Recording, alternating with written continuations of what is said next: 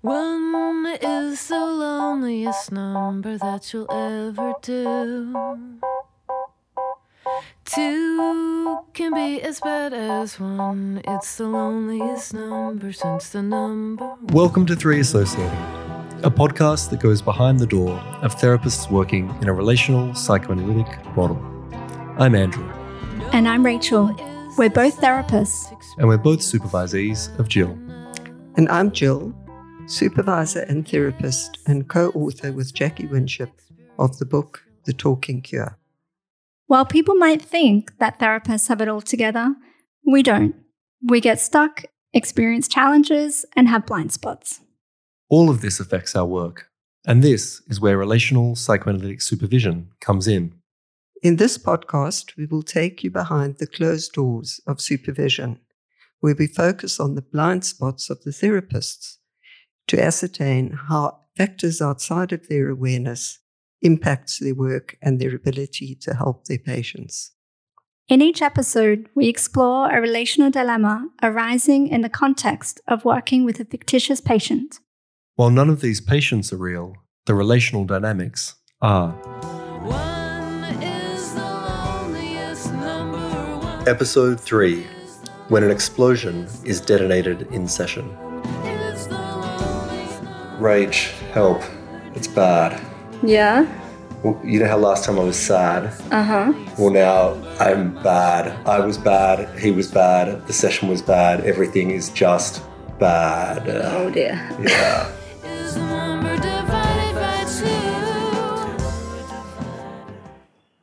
Oh, okay. So, Jill, I just had a session which, it's one of those sessions that you have where you just think I'm in the wrong job and I need to pursue floristry or something, which is just going to be. Oh my goodness, that sounds terrible. Not the floristry, but the giving up of the therapy. And I'm sure it's not easy to be a florist, but the fantasy of a job that where the objects don't talk back. Exactly. I just feel it was just such a bad session. I feel like I really mucked up and it's a real mess, and I feel really scared of the patient now, and I feel really scared that I'm not going to be able to think in his presence, and I just feel like I don't know what I'm doing, and it's terrible. So well, you better jump in now and tell me what happened. Yeah, give it enough caveats. So I'm bringing someone back who we've talked about before, and this is the guy in his early 60s who I'm seeing after his son died of an overdose, an opioid overdose. And if you remember, we're kind of sitting with the pain of that question of what do you do when your best isn't good enough?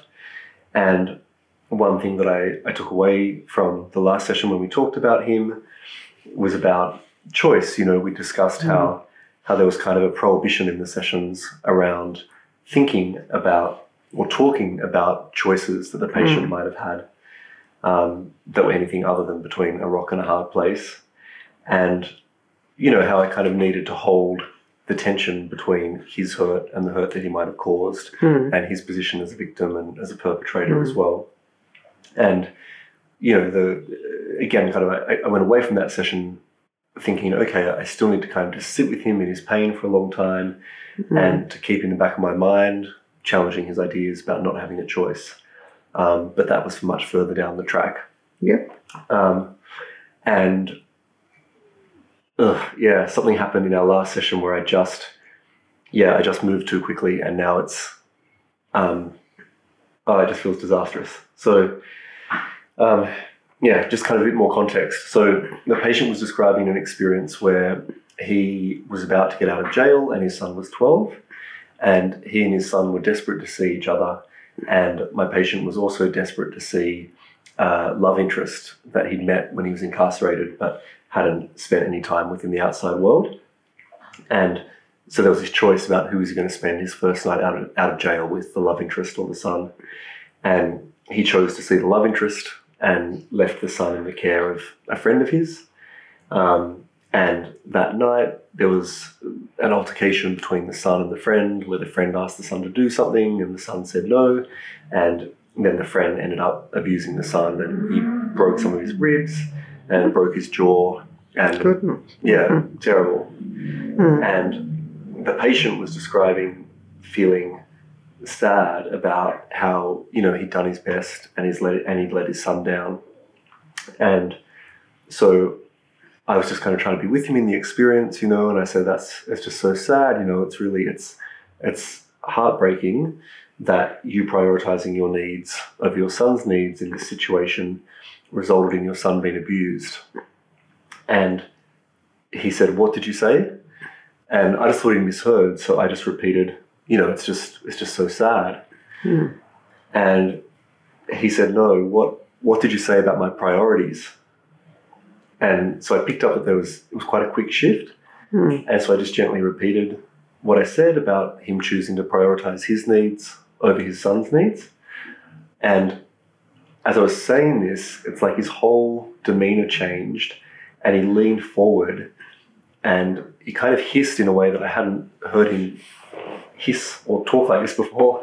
But he said, I've never prioritized myself over my son. And then he explained how, you know, choosing to see his love interest that night, he was trying to find someone who could be the mother for his son that the son never had. And then as he was saying this, I was starting to feel really angry and defensive, and I kind of felt like I was getting caught up in something and I couldn't kind of stop it. And so I sort of pointed out, you know, that he chose to see his lover and he was choosing to pursue, you know, his romantic interests over the son's interests. And I was trying to normalize it. I was saying, you know, of course, you know, you were starved of affection and you wanted to see this woman, and but, you know, you did choose to see her, kind of thing. And it was just such a mistake. He like leaned forward in his chair and he just said, "We're going around in circles here," and just really glared at me. And he said, "This is going nowhere. We're going nowhere." And I kind of felt like it was important to hold his stare. So we were both really like kind of leaning forward and staring at each other. And then I started to feel really scared. And he just stared right at me and he said, "You have no idea what the fuck you're doing." And then I just had this thing happen where it was like, I've never really had it like in therapy before, but it was just like I left the room.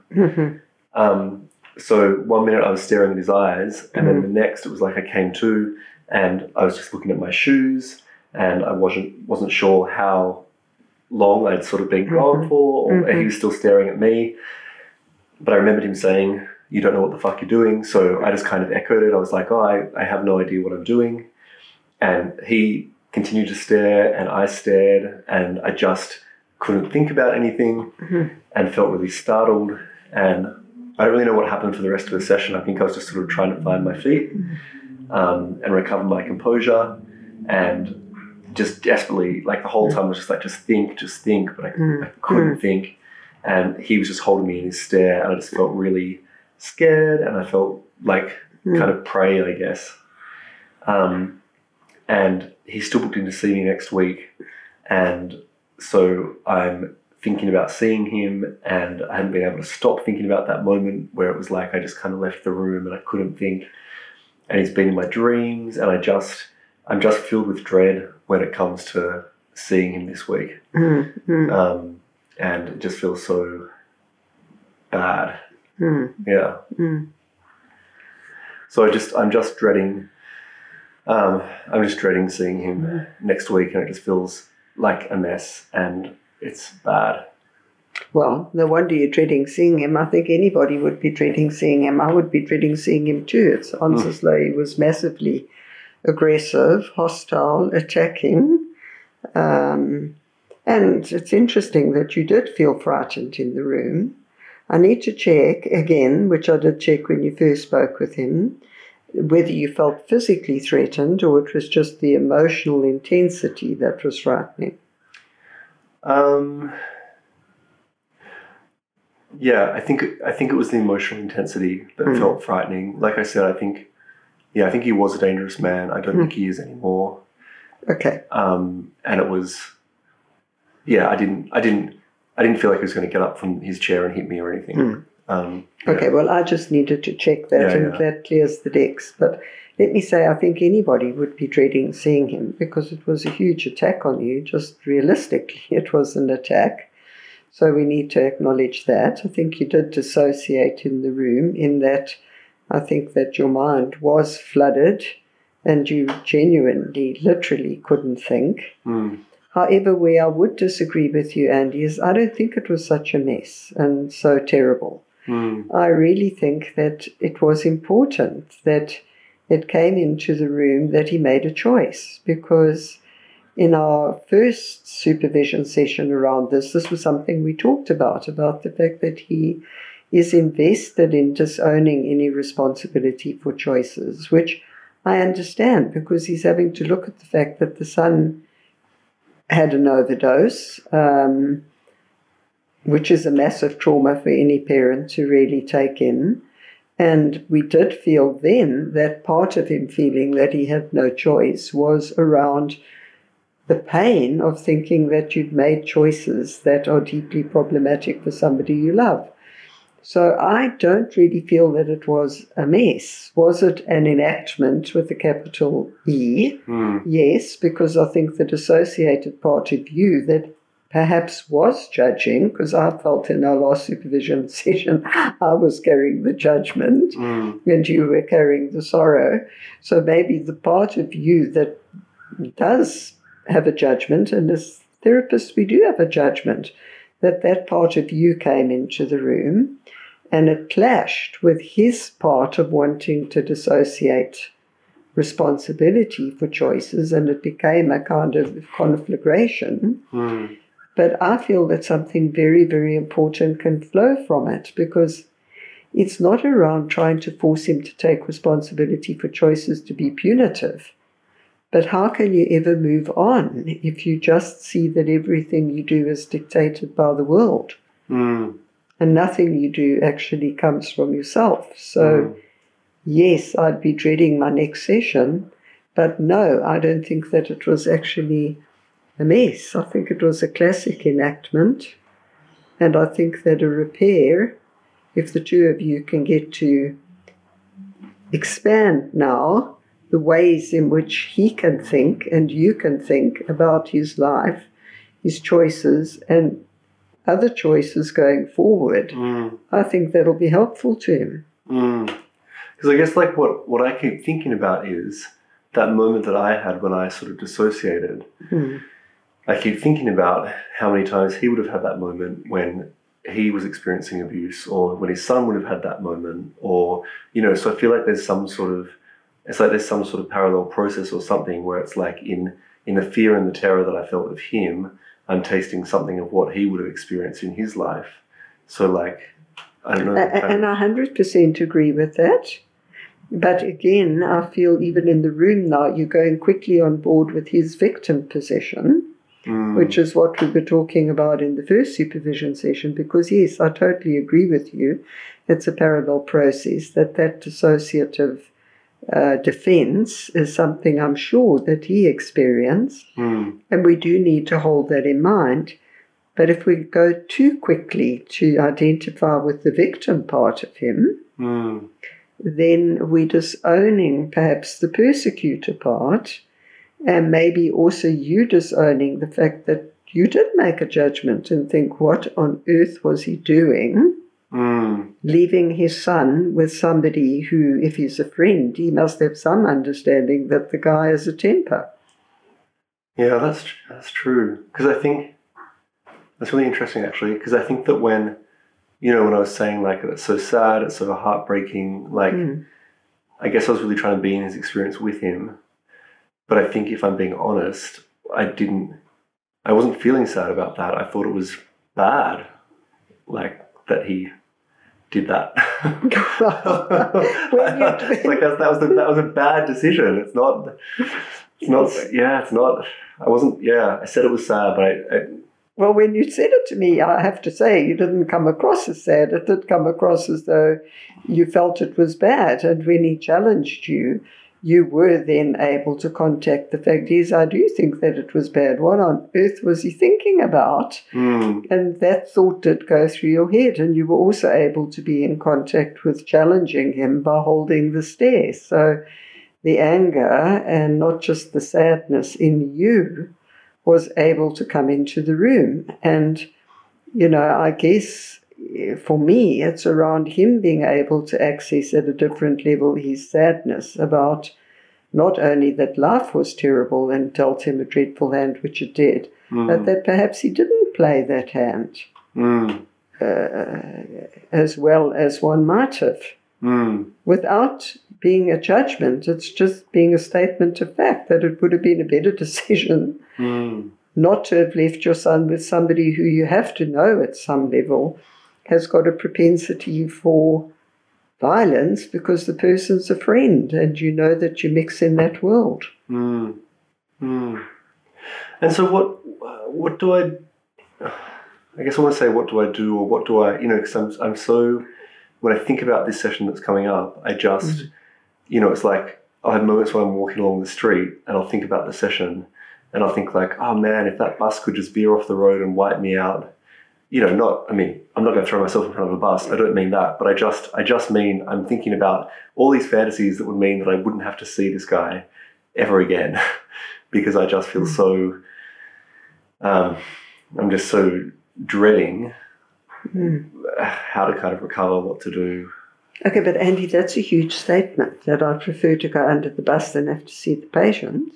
So I think it is talking about the power of his anger and the annihilating quality of it, because what you're wanting to do is I'd rather self-annihilate than get into this situation and feel annihilated, and in a way that is true, because your mind was annihilated. You couldn't think, you couldn't actually come up with any way of intervening, and that is shameful and annihilating. So to want to avoid that, I can understand, but it's still information that we have to think about the annihilatory power of this man. Yes, you received it, and so that's where the co-construction is. So there's perhaps, as I'm hearing it, Andy, that there's some feeling in you that you ought to be able to have withstood this attack, that you ought to have been able to think in the face of it.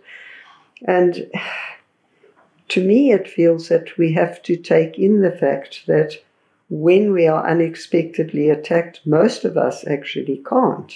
Now the question is perhaps not to go to what you said to him in the session. No, I don't know what the fuck I'm doing.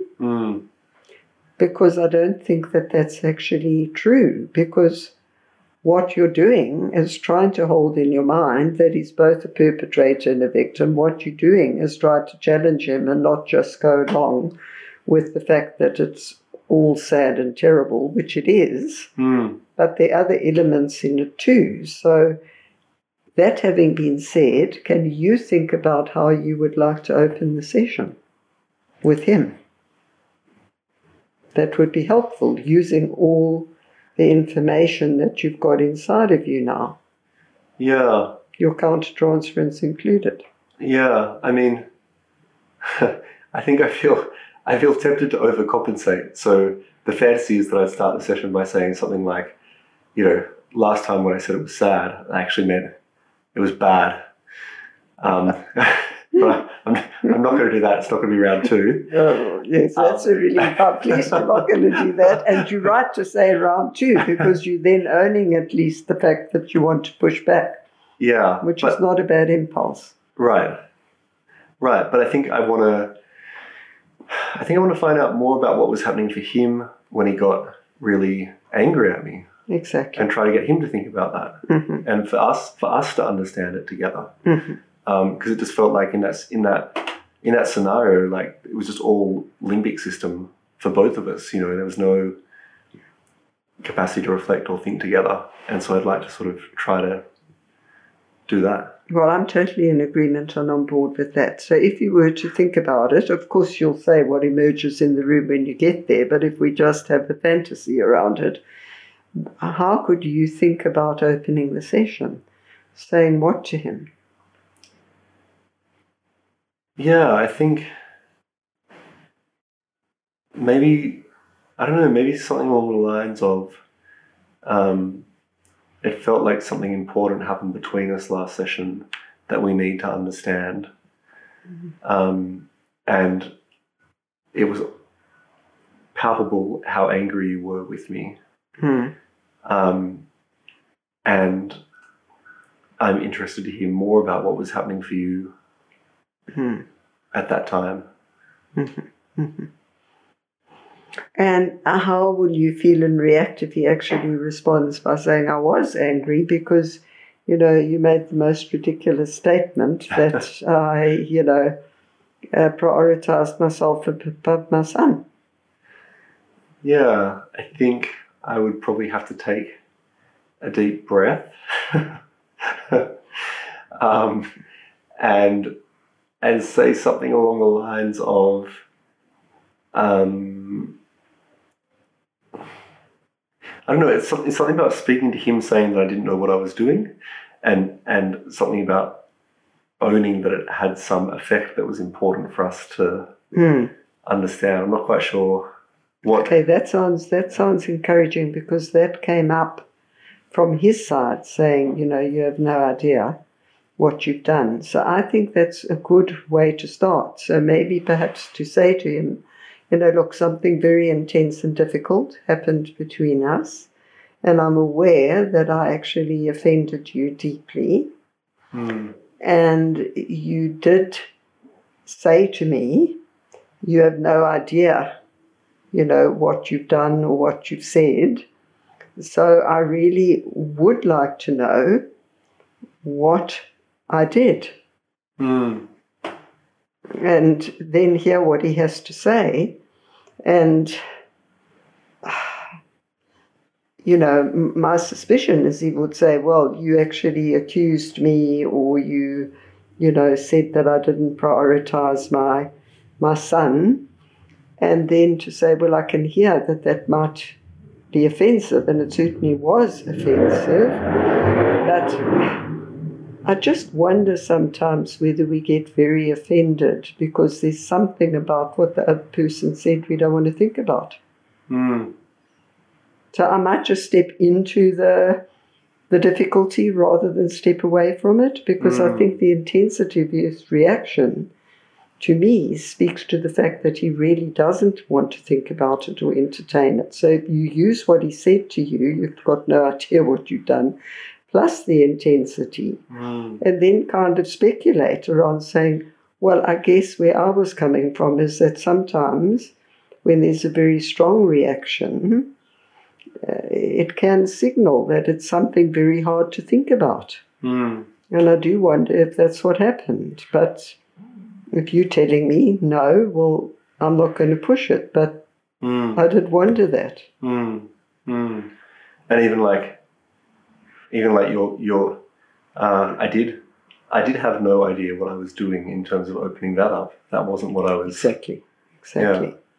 And I think that would be a good way to go, because you're staying close to actually what was said and close to the experience, which was hugely intense. I mean, Andy, we're toward the end, but where are you sitting now with this? Does it still feel like the bus would be a better option? And if it does, you can feel free to say so. I mean, yeah, I think the fantasy of never having to see him again still holds some attraction. But I also think there's something about, feeling like I've got some room now to explore that a bit more with him. And I think that fear that I had of just not being able to think, I think if I approach it in this way, then the hope is that we are able to, keep our prefrontal cortices a bit more online than they were last time. Well, let me maybe finish by saying I would also have a great fantasy of never seeing him again if I were you. There's no doubt in my mind about that. Okay. but the one thread that I do see between the first supervision on him and the second is that he very powerfully prohibits you from thinking certain things about him. Specifically thinking about the fact that he has choices and that perhaps he didn't make the best choices. So I think I would want at least to offer you the supervision to expand those degrees of freedom in your mind to be able to think. So it's not only limbic system, But I can assure you that my fantasy would also be, oh my goodness, I wish that session was over. Yeah. But I think there's we'll something see about what happens. Yeah, I think something about being able to, now that I've really experienced being on the receiving end of an attack from him and him being the perpetrator, I just need to hold on to that part of him as well. And I think that will help me feel less overwhelmed when that part comes out as well. Yes, to hold on to the perpetrator as well as the victim, and to hold on to the fact that there's tremendous pressure on you to prohibit you from thinking certain things. Yeah. And to not necessarily go along with that doesn't mean you have to articulate it, but you don't have to go along with it. Yeah. Cool. Thanks, Jill. In this next part of the episode, we reflect together on what happened in the session. We identify the dilemma we took into the supervision session, and then the blind spots that emerged.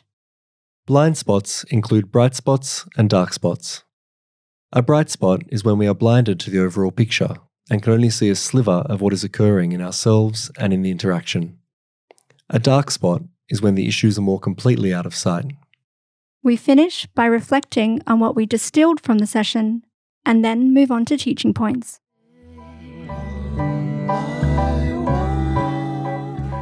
Okay, so Andy, what was the dilemma going into this second part?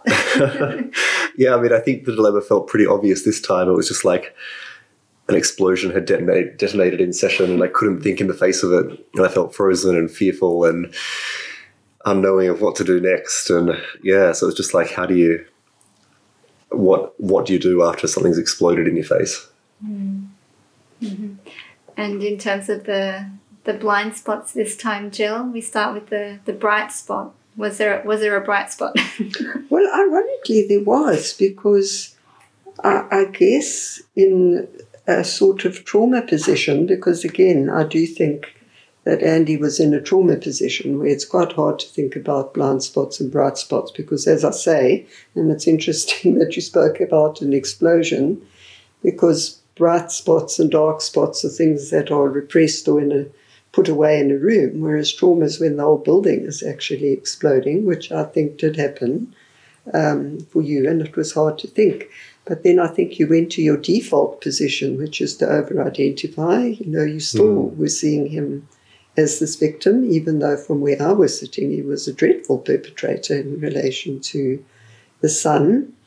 And I think that the dark spot was that actually you were really angry with him, and you went to talk about being sad rather than talk about being angry, because that felt even more scary in the face of somebody who was raging. So, yes, interestingly, the bright spot was the same as when he was coming saying his best wasn't good enough and was really much more inhabiting the victim position. But even when he inhabited the perpetrator position, I still think that was the bright spot. That's so true, because I think even when you pointed out to me in session that he was in the role of perpetrator and he was attacking me, I remember being very quick to say, well, what I was experiencing must have been what it was like for him to experience things in the role of victim. Like I went straight to that, even in the face of you being very explicit about it being an attack on me and him being the perpetrator. It was kind of too much. It's like too much for me to face or to hold or something. I think that's absolutely true. I think it was just too much to face or to hold, because the horror of it was quite extreme. Yeah. And then my own judgment in the face of decisions that he made and having difficulty owning the fact that I thought they were bad decisions. Yes. Rather than that it was sad. Yeah. And owning the fact that he did have agency, which is interesting, because that was the distillation and the insight from the last session, was that he had agency, but it was very hard to hold on to that. And so I think that for me, one of the things that we come back to is how hard it is for the therapist to think when something traumatic has happened, an explosion is detonated in the room. So, yeah, I think it was a good illustration of that. So what was the distillation this time round? What did you walk away with after? Yeah, I think there was a lot, but I think one thing in particular was the idea of how to go back to the patient and try to understand with him what happened between us by going meta to the dynamic and trying to get both of us to think about it rather than just being two kind of limbic systems locked in some awful kind of dance in the room. And I think there's something about recognizing my own judgment around the patient's former choices and just being able to own that for myself that kind of changed my countertransference towards the patient and feels like it's allowed me more room to move with him. Mm-hmm. And Jill, is there anything you'd want to add there? Well, I would. I'd like to add something from the patient perspective and say that, you know, when we think developmentally, for a child to survive their own violence, because the little 2-year-old can have very violent tantrums, but the point is being 2, they can't do damage, whereas being his age, he certainly can. But I think the process is the same. The little child learns how to contain the aggression and to work with it if the caretaker neither flees nor retaliates. And I guess that's going to be the challenge for you, Andy, when you meet with him again, not to flee too much and take flight in terms of your own anxiety, which was pretty extreme, and nor to give in to the anger and sort of retaliate subtly, because I think that all of us have to learn to contain our violence, and I think it's having it contained in that way that is helpful. Mm. What were your learning points, Andy? So again, I think there were 3 learning points for me from this one. The first was around staying with the patient's affect and dropping my own agenda when the affect is too intense for any thinking to take place. The second, which I kind of hate to admit, but that messiness is an opportunity, especially if one can be courageous in facing the discomfort of returning to it. So it's like the moments that we most want to bury or set on fire and forget about are the moments we actually need to return to. And third, that therapists are allowed their judgment. So sometimes things are bad, or, you know, a bad cigar is a bad cigar. Okay. So staying with affect and dropping agenda. Yeah. Seeing messiness as an opportunity. Begrudgingly, yes. And allowing us as therapists our own judgments. Yep. Mm-hmm. And the teaching points, Jill? Well, I think 2. I think one is how easy it is to be caught in an idea of what an ideal therapist is, and that when we get caught in that, we go to self-judgment, which really interferes and cuts across our degrees of freedom in the room. And then the other point is I felt it was a good example of projective identification, because I felt that the patient couldn't tolerate any feelings potentially of shame or guilt around not prioritizing the son's needs. And he then produced in Andy terrible feelings of shame, annihilation, and guilt that I think he perhaps had stimulated in him, but he needed immediately to eject. Mm-hmm. Mm-hmm. So the concept of the ideal image that we have as therapists and projective identification. Yep. Andy, any closing questions? Yeah, I think similar to my first session with this guy, Jill, I guess I'm curious about if we're thinking of him rather than me, if the spotlight's shifting. What do you think it was about the patient that made me dissociate and leave the room in his presence? Well, I think that this patient uses a very early form of communication, which is communication by impact. And I think that he certainly impacted you, and he uses it perhaps more than most. We all use it at moments. And I think that that could, from a Kleinian perspective, reflect his own innate disposition toward aggression. But I think we can't drop from our minds the fact that he had a terrible trauma history, which would predispose him to behave toward others the way people behave toward him. So that would be the one thing. Mm-hmm. And I also think that this form of communication has been reinforced as it coerces others into backing off and therefore consolidates the whole style. So many lenses: relational trauma, attachment theory, Klein. So many reasons to keep 3 associating.